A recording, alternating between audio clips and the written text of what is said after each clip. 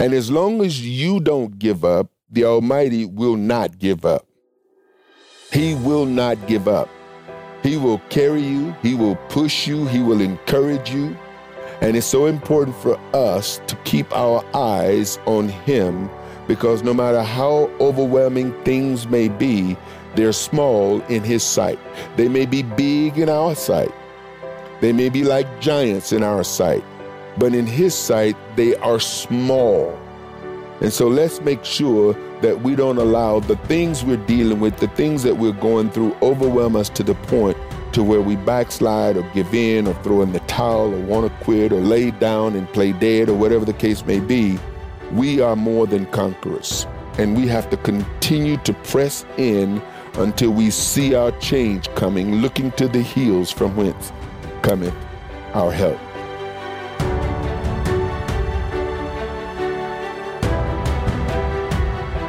Shalom, saints, and welcome to our verse-by-verse study of the book of Genesis. I'm your host and teacher, Arthur Bailey.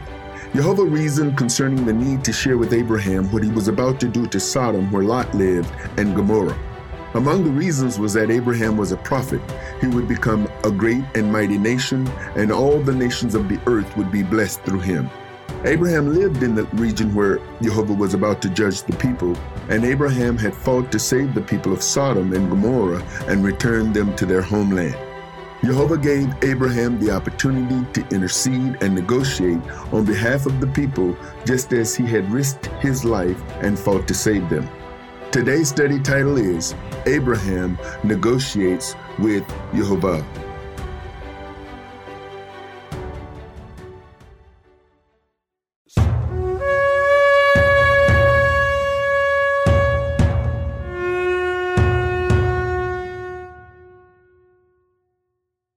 Today we are looking at chapter number 18 in Genesis. And just as a recap, chapter 18 opens as Jehovah appeared unto Abram, or him, in the plains of Mamre, and he sat in the tent door, Abram, in the heat of the day, and he lifted up his eyes and looked, and lo, 3 men stood by him, and we identified that him as Jehovah. And we know it was him because when he saw them, he ran to meet them. And we made the point that if they were standing by Abraham, he wouldn't have ran to meet them when he saw them. And then he bowed himself toward the ground. And that word indicates that he faced himself, he prostrated himself, he bowed himself, which was a position of worship. The men who were with Jehovah, as we jump forward to 18 and 16, chapter 18, verse 16. After Jehovah has communicated with Abraham why he was there, now they are about to go up toward, or down, if you would, toward Sodom. In verse 16 it says, "And the men rose up from thence and looked toward Sodom." And so Abraham went with them to bring them on their way. And this is interesting, as if they didn't know the way. But the language here, I suspect, is some translation. But nevertheless, the Bible says, and Abraham went with them to bring them on the way. For whatever reason, Abram went with Jehovah and the men to bring them on their way. And as they traveled, it seems as if Jehovah is reasoning within himself or with the men with him, which I suspect he's kind of exposing his thoughts here.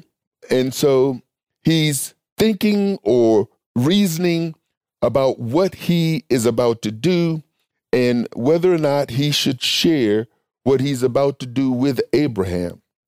And he says, "Shall I hide from Abraham that thing which I do? Seeing that Abraham shall surely become a great and mighty nation, and all the nations of the earth shall be blessed in him. For I know him." Now, Father is speaking these things of Abraham, and we know because we've read and we look back. But this is something that he can also say concerning us. Maybe not in the intimacy of this particular passage, because he does know us. Now, what he's saying here is that I know Abraham. In other words, Abraham has already shown himself to me. I knew him. I called him. He has honored me. And so he's saying, I don't want to hide what I'm about to do because I know him. And I also know that not only is Abraham going to follow my instructions, keep my commandments, my laws and statutes, but he's going to also teach them. And so he says, I know him that he will command his children and his household after him, and they shall keep the way of Jehovah to do justice and judgment, that Jehovah may bring upon Abram that which he hath spoken of him. And so I stopped here in my own thinking, and possibly because of the things that I know and the things that you know, is that we know more of the story than somebody who is just reading this for the first time, who is not acquainted with what is written. So here, if this is all the information you have about the Bible, there's a lot of things you don't know, but because you do know certain things, there are things that you can read into what is here because of what you know. And I have to remind us from time to time that I'm approaching this in the manner that these things are being revealed to us for the first time, even though from time to time I jump ahead to make a point. And so, several lessons or reasons are listed here why Jehovah revealed the need to share with Abraham what he was about to do. And it's in these verses, and so I point them out. One of the reasons is because Abraham shall surely become a great and mighty nation, as he mentioned. Another, all the nations of the earth shall be blessed in him. And then third, I know him, says Jehovah. Fourth, he will command his children and his household after him. And the way I read that is Abraham is going to hold his household and his children responsible. It doesn't mean that they're going to do everything he say. You know as well as I do, it's rare that you'll find a child or everybody in your house that's going to do everything you say. Okay? Fifth, his children and household shall keep the way of Jehovah. Now, his children and his household at the moment, but as we continue down this road, we're going to find that there's going to be some deviation among his descendants. And then he says to do justice. So Abraham is going to teach and command and hold his children and his household accountable in the way of Jehovah to do justice and judgment. And this for the reason that Jehovah may bring upon Abraham that which he hath spoken of him. So he's spoken some things to Abraham as we've already witnessed, as we've come to this point now. And here, I just wanted to point out a few of my own observations as to why I believe Jehovah shared what he was about to do with Abraham. And again, some of it, I'm looking back to what has already been discussed, but I'll also look ahead. Abraham was Jehovah's friend. This is a main reason. You know how we have a tendency to share things with our friends that we don't share with people who are not our friends. And Abram was Jehovah's friend. The prophet Isaiah says in Isaiah 41:8, "But thou, Israel, art my servant, Jacob, whom I have chosen, the seed of Abraham, my friend." Abram's reputation as a friend of Jehovah lives on to this day. James puts it this way, "And the scripture was fulfilled, which saith, Abraham believed Elohim, and it was imputed unto him for righteousness, and he was called the friend of Elohim." And so we see James can quote Isaiah because Isaiah quoted Jehovah, who said to Isaiah, "Abraham is my friend." Then Abraham was a prophet. Now, we won't see this until a few chapters later. But Abraham, according to Genesis 27, now therefore restore the man as Jehovah now. Abraham has his second encounter with Abimelech, who do something similar to Sarah as Pharaoh or intent, and Father intervene again on Abram's behalf. And he says, now therefore restore the man his wife, for he is a prophet. Who calls him a prophet? Jehovah calls him a prophet. And he shall pray for you, and thou shalt live. And if thou restore her not, know that thou shalt surely die, you and all that's yours. I mean, that's the kind of stuff you do for your friends. Abraham's father says, listen, live, get a man his wife back, and then he's going to pray for you. Now, think about that. That here Abimelech got Abram's wife. Now, of course, Abraham kind of, for the sake of saving his own life, permitted this as he did with Pharaoh. But Father, again, intervenes on Abram's behalf. But in this particular case, he calls him a prophet. And according to Amos, surely Jehovah Elohim will do nothing, but he revealeth his secret unto his servants, the prophets. And so because Abraham is a prophet, because he's a friend, but there's some other things that I want to point out here. Abraham lived in the region where Jehovah was about to judge the people of that region.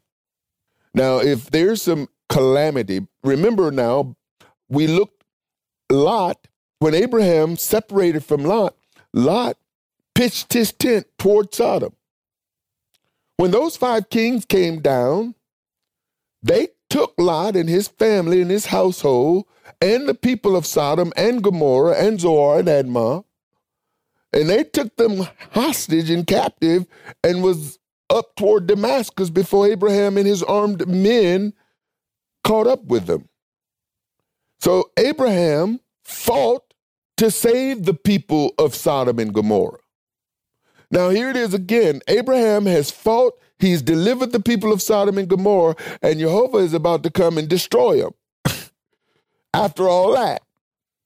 And so he's reasoning in his mind because, understand, Father know all of this. And so Abraham had fought to save the people of Sodom and Gomorrah and return them to their homeland and to their king. And Jehovah is about to come and destroy these very people. And then Jehovah gave Abraham opportunity to intercede. And so if you look at it, I mean, you think about this, brothers and sisters. There's some things going on in our world today where in politics and decisions are being made and military personnel is being rerouted and relocated and pulled out of certain regions and sent to other regions, and people are feeling as if they're being abandoned. Individuals are crying that, hey, folks who fought for us or fought alongside of us are now being abandoned, and this is not the way you treat your allies and you treat your friends. And so there's some deep feelings that go along with the fact that, hey, you went to fight to protect and to guard, and you got Confederates who have fought with you. And now here comes somebody who is going to look like they want to destroy everything that you have fought for or worked for or whatever the case. And so Father is taking a position that Abram could have an issue with, or if nothing else, say, well, why did I risk my life and the men of my house to save these people, and then you're going to come around and just totally destroy them? And so Father is saying, listen, I'm about to destroy the people you saved. So I want you to know that. And of course, Abraham, because Lot is not in the mix here. And I suspect if I put myself in Abraham's shoes, I would suspect that Abraham is thinking about all that has happened up to this point and the possibility that you're going to destroy everybody, even the folks I saved. And so what happens is that we're going to see Abram starts getting into a negotiation, which I suspect is why he's in a negotiating mode, because of the blood, sweat, and tears that have already been shed over these people. Now, remember, we were introduced to Sodom and Gomorrah back in chapter 13. And this is when Abram and Lot separated, and Lot chose the land that was green and plush. And so in verse 10, chapter 13, Lot lifted up his eyes and beheld all the plain of Jordan, that it was well watered everywhere, before Jehovah destroyed Sodom and Gomorrah. So here the writer is writing about Sodom, but he knows what's going to happen to Sodom. And so he injects into chapter 13 what is about to happen in chapter 19. Even as the garden of Jehovah. Now this image, Sodom and Gomorrah, based on the image here, could be one of those destination vacation places. It's like maybe the Hawaii or the Caribbeans of today. This was a plush green. Moses here is saying that Sodom and Gomorrah was like the Garden of Eden. It was like the Garden of Jehovah before Jehovah destroyed it. Like the land of Egypt as thou goest unto Zoar. And what is he saying? There were some beautiful places. Today, people will tell you the most beautiful piece of ground on the planet is the land of Israel. That's what people will tell you. There's no land like the land of Israel. And one thing's for sure, the land was certainly the apple of Jehovah's eye. It was plush land when Canaan had it. It was beautiful land when the Canaanites had it. And Jehovah took the land and gave it to the children of Israel. And of course, with all the war and all the things that have taken over the course of the years, the land lay in ruin, and wild animals and beasts roamed the area. It was unkept, untaken care of, and now it's kind of like being restored to some degree, while at the same time being depleted and diminished of its minerals and things of that nature. And then like the land of Egypt, as thou goest unto Zoar. Some of the most beautiful land that I have seen in Egypt. You know, I went and visited Egypt back in the 90s, and the Nile in certain areas of Egypt is just some gorgeous land. Clear water running through certain aspects of it, plush green leaves, palms. It's just some beautiful, and probably some of the most beautiful black people I have ever seen in my life. You know, where I'll never forget some of those trips or visits as I was there. And then he says, as you comest unto Zoar. Now we know that here, Sodom, Gomorrah, Zoar, Admar was around the Dead Sea. But there was the Jordan and other tributaries that ran into the Dead Sea. And so it was surrounded by water and plush and greenery. It was some beautiful area. Sodom and Gomorrah was so watered, plush, and beautiful, and was compared to the Garden of Jehovah. However, the men of Sodom were wicked and sinners exceedingly before their captivity and their deliverance. In Genesis 13:10, again, Lot lifted up his eyes, but in verse 13, but the men of Sodom were wicked and sinners before Jehovah exceedingly. They just wasn't wicked and sinners. They were exceedingly. They were over and beyond wicked and sinners. And this is before Abraham saved them and delivered them. Chapter 18, verse 20. And Jehovah said, because the cry of Sodom and Gomorrah is great, and because their sin is very grievous. Now, he's put up with this for some time. Because again, they were wicked back in chapter 13. In chapter 18, he's about to do something about it. And what was really interesting is that when Abraham went, of course, he was going after his nephew Lot and his possessions, but then he had compassion for all the people and brought them back. And remember, the king of Sodom came out and told him, you can keep all the stuff, you can keep all the things, but give me the people.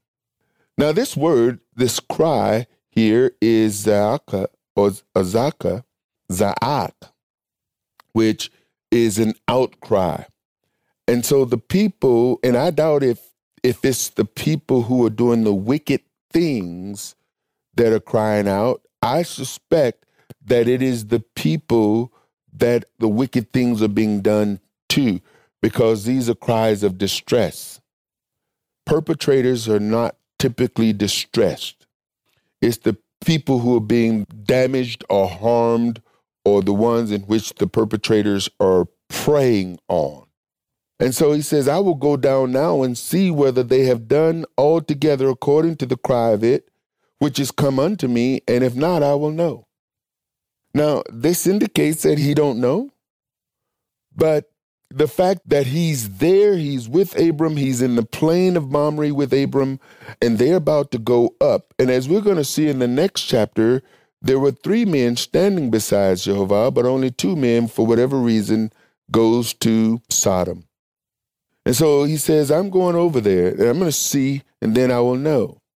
And then he says, because if what I'm hearing coming from them is what is actually happening there, then I will know that what I'm hearing is actually going on. Now, this same word, za'aka, which is an outcry or cry of distress, is similar to the word when Abel's blood cried out, which suggests to me that there's not only wickedness and evil, but there's also possibly bloodshed. People are being killed. The men departed, but Abram negotiated with Jehovah in real time at the time. So the men, the Bible says, departs, and the men turned their faces from thence and went toward Sodom, but Abram stood yet before Jehovah. Now, last week and week before, there was this idea about people seeing Jehovah. And I'll tell you that Abraham is now standing before Jehovah. The men are gone, and there's a conversation that is going back and forth. And obviously, Abraham knows that Jehovah is there because the writer Moses here says Abraham stands before him. So the men are gone, and it's Jehovah and Abraham interceded on behalf of the people of Sodom and Gomorrah, even though Jehovah had informed him that the wickedness and exceedingly sinful activities was going on in that city. Now, I'll tell you something. There is a sense of conviction for praying for the wicked. Now, of course, in this particular case, Abraham now is interceding with the Almighty, even though the Almighty has told him there's a lot of wickedness and evil going on in that city. And Abraham was hopeful that in the midst of wicked and evil, there is some righteous. And that's the kind of hope we should have. You know, I've been to Las Vegas a few times. I've lived in Las Vegas, and Las Vegas has the reputation of being Sin City. Sin City is what people call it. And yet, there is as many churches in Las Vegas as there are here in Charlotte. Probably even more. There are people who go to church, people who serve in their communities, people who are praying and trying to stand upright in the midst of all of the sinfulness that is going on in this city called Sin City. So even in that particular situation, we could be praying for what we recognize as one of the most sinful cities besides Hollywood or some of the other places that people would consider to be even more sinful. And so Abraham intercedes. And then he begins to negotiate. And Abraham drew near. Now he's already standing in his presence, but now he gets a little closer. And he says, will you destroy the righteous with the wicked? Now I'm going to tell you, Abraham comes right out he shoots straight from the hip. It's like, you are righteous, and the Bible has already said that Abraham believed, and it was accounted unto him as righteous. And so because of Abraham's relationship with the righteous one, Abraham has been deemed as righteous. And I can see Abraham saying, wait a minute. Would you destroy the righteous with the wicked? What about me? I'm going to tell you something, brothers and sisters. If for no other reason or lesson that we can learn, we have to remember where we came from. Abraham lived in a wicked city, or he lived in a place that seems to imply that there's something going on that Abraham now has to leave. Because Father says, you need to leave your kinfolk, your country, and your father's house. Now we know that there were idolatry, and his father, Terah, was an idol worshiper. So we know there was idolatry going on in Ur, and Father's telling him to leave. But when Abraham is standing before Jehovah, he's putting himself in the place of the Sodomites and the Gomorrites. It's like, will you destroy the righteous with the wicked? Are you saying that if I and my family, the ones you have covenant with, if we lived in Sodom, if we lived in Gomorrah, you would destroy us along with the people that you're going to destroy? Now, this is a little bit more graphic, but Abraham is putting himself, I believe, in the place of these individuals, and as a result, he's getting a better understanding of the Most High than he has had before. Why? Because now he realizes that this is not a one-sided relationship, that he can negotiate, he can talk to him, and hopefully get him to see his point of view. Abraham negotiated from 50 righteous to 10. Why he stopped at 10, I don't know. Peradventure, verse 24, there be 50 righteous within the city. Will you also destroy and not spare the place for the 50 righteous that are therein? Now remember, Abraham had over 300 trained men. He didn't start at 300, he's starting at 50. And it's like, man, if everybody with me lived there, but let's say there's 50 righteous in the city, will you also destroy and not spare the place for the 50 righteous that are therein? And Jehovah responded. Abraham presented the kind of argument that challenged Jehovah's own righteousness, and he prevailed at each negotiating point. That be far from you to do this manner, to slay the righteous with the wicked, and that the righteous should be as the wicked. That be far from thee. Just shall not the judge of all the earth do right?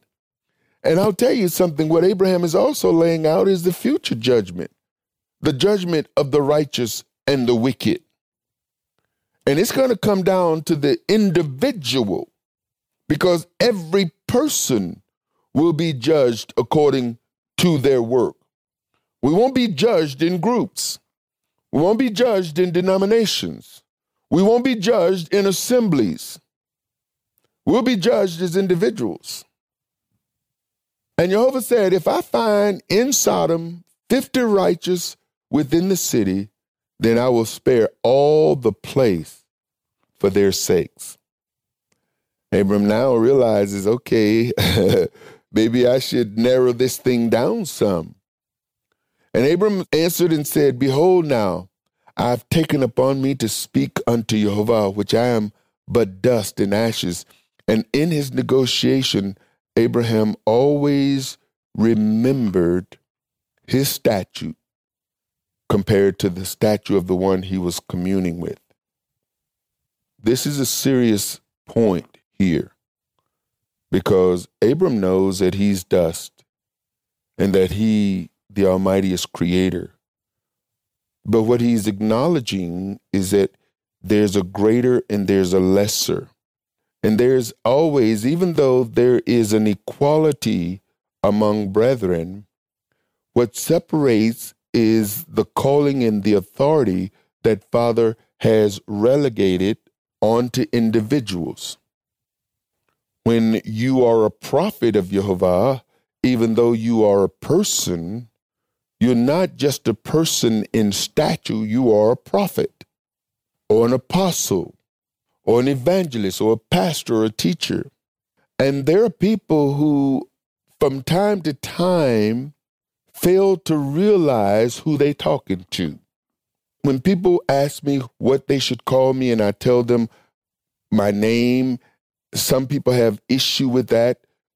That's people who have been taught to honor authority, even if it's just in word. And I can tell when people honor, and you can tell when people honor. If your child raised their voice at you, you know that that's not honorable tone. When people begin to raise their voice at you, they're not honoring you, or they just got some personal issues or demons that they're dealing with, you see. And so we must always remember, this is one of the reasons why I believe, it is written, thou should not receive an accusation against an elder, except it be for 2 or 3 witnesses. Father, whether men honor his call, his office, Father does. And even the world have a tendency to honor the office, even though they may not honor the person who hold the office. It's like, really, you could treat the person disrespectful in the sense, but you honor the office, so you refrain from total disrespect. And Abraham shows us, when it comes down to one who is greater, and even the Bible is going to refer to Abram the lesser and even Melchizedek the greater, but he presented tithe to Melchizedek. And so Father here reveals to us through this particular verse that Abraham realized who he was and who he was talking to when he says, which am but dust and ashes. Peradventure, verse 28, there shall lack 5 of the 50. So he's now walking back his numbers. Will thou also destroy the city for lack of 5? And he said, if I find there 40 and 5, I will not destroy it. And he spoke unto him again and said, peradventure, there shall be 40 found there. And he said, I will not do it for 40's sake.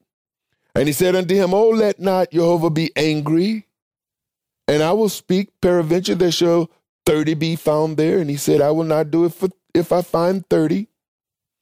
And he said again, now behold, I have taken upon me to speak unto Jehovah. Peradventure, there shall be 20 found there. And he said, I will not destroy it for 20's sake. And he said, oh, let not Jehovah be angry, and I will speak yet but this once. Peradventure, 10 shall be found there. And he said, I will not destroy it for 10's sake. So you can see he's walked down from 50 to 10, and for whatever reason, he stops at this moment. Maybe he's thinking there's got to be at least 10 righteous people in that city. Maybe that's what he's thinking. He's giving them the benefit of the doubt, even though Father has already revealed to him what his plans are. Because he said, shall I hide from Abraham what I am about to do? Meaning that he already know what he's about to do. Why Abraham stopped at 10 is a mystery, but at this point, Jehovah left Abraham. And here's the thing that I wanted to point out, because I think it's worth taking note of. If there were righteous men in Sodom or Gomorrah, there were less than 10. And with that, I'm thinking that that's a sad state of affair. It's a sad state of affair when a city is depleted to the degree to where you got less than 10 people who are trying to live right. And it's unfortunate, the Bible tells us that except those days ahead of us be shortened, that's an indictment against humanity. That except those days, it's like Father has to shorten the days in order for some people to be saved.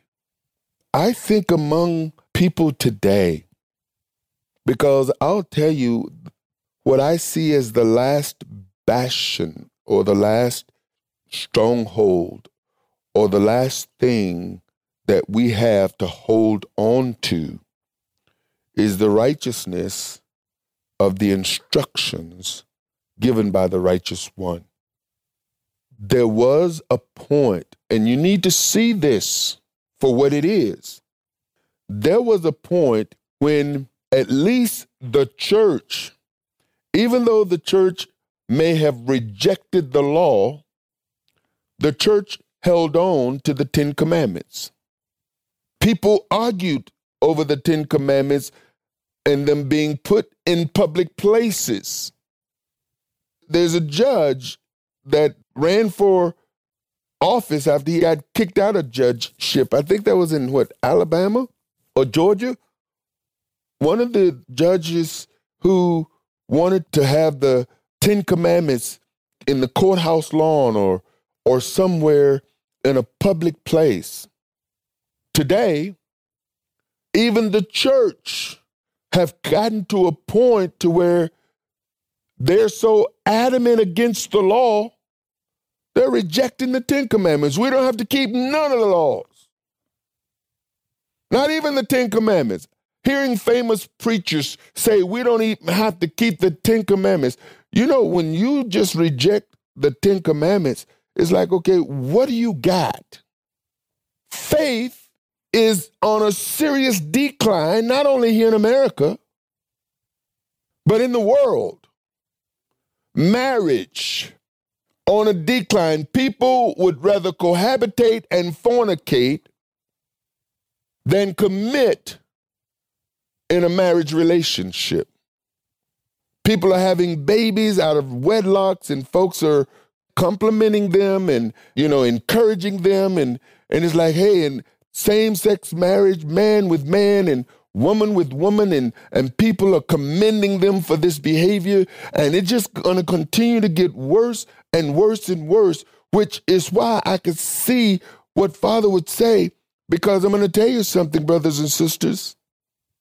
As people who are trying to hold on to the commandments of Jehovah in a society and among people who we love, who reject the commandments of Jehovah, how long do you think you're going to be able to keep this up? The pressure of children rejecting you, siblings rejecting you, parents rejecting you, society rejecting you.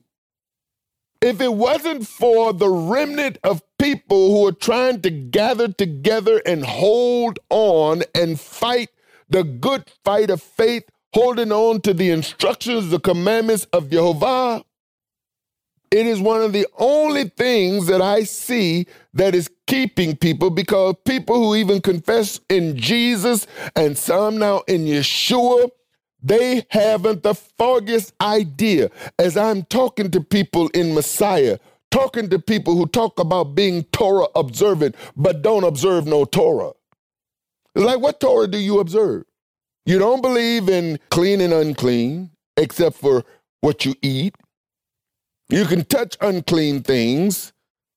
Even back in the day where individuals claim to be Torah observant, but think it's okay to touch women who are nidah because they're in love. And it's like, okay, Father says if this is happening, you don't touch them, you don't sit on the seat they sit on, you don't lie in the bed. Yeah, but hey, And so you got so-called Torah observant people sleeping with each other during the monthly cycle. Well, we're just not going to have sex. We agree we're not going to have sex. Well, wait a minute. You're not going to have sex, but you're sleeping in the same bed? Isn't that a violation of what Torah says? And you claim to be Torah observant? Stop lying. There's a lot of lying going on among Torah observant people. And when you begin to tell people what you do and they look at you like you crazy, it's like, wait a minute, I thought that's what Torah observant people did. You Torah observant and you don't wear tzitzis? You Torah observant but you don't assemble for the Sabbath? There's a lot of nonsense.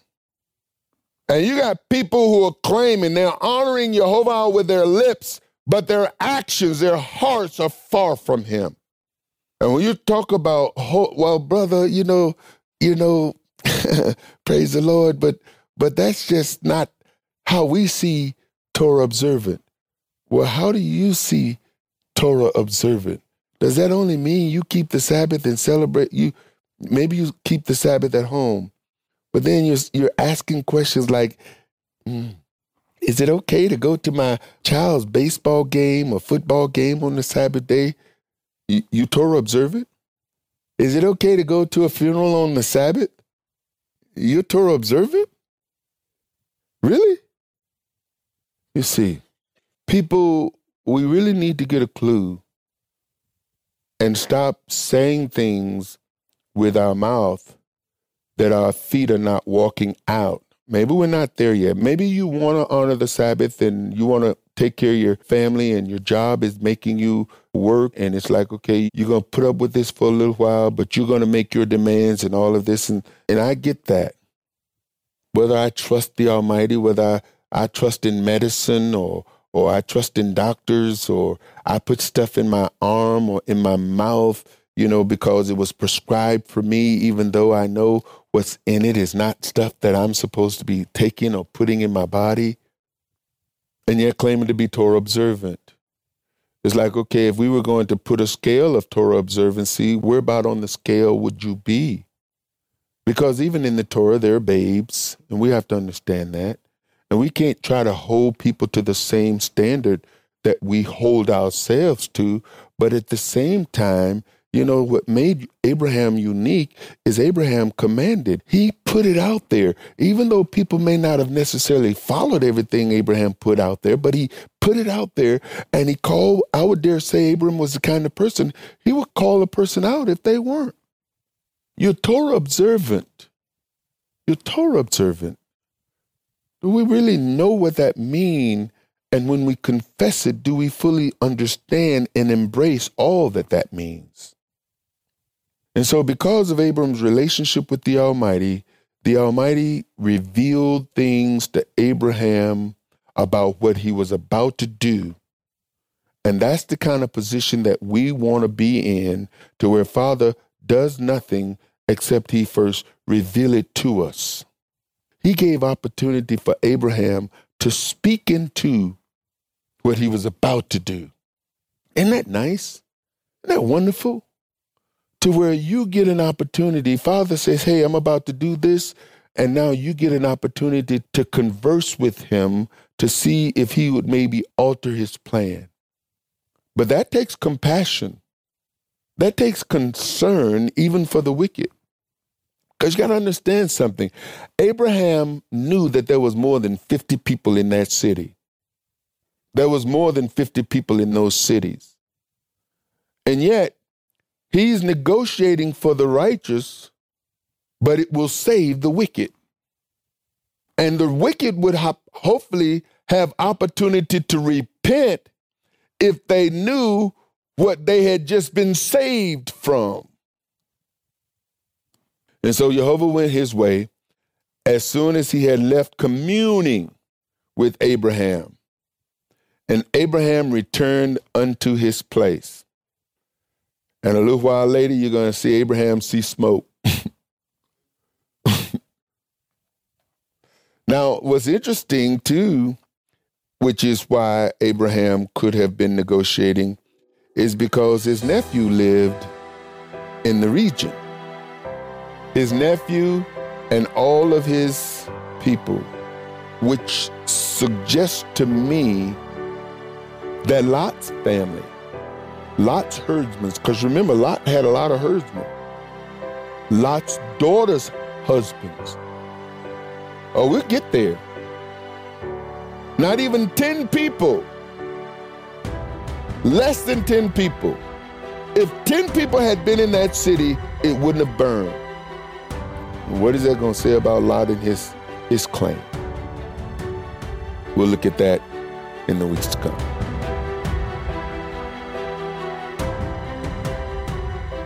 Thank you for listening to our podcast today.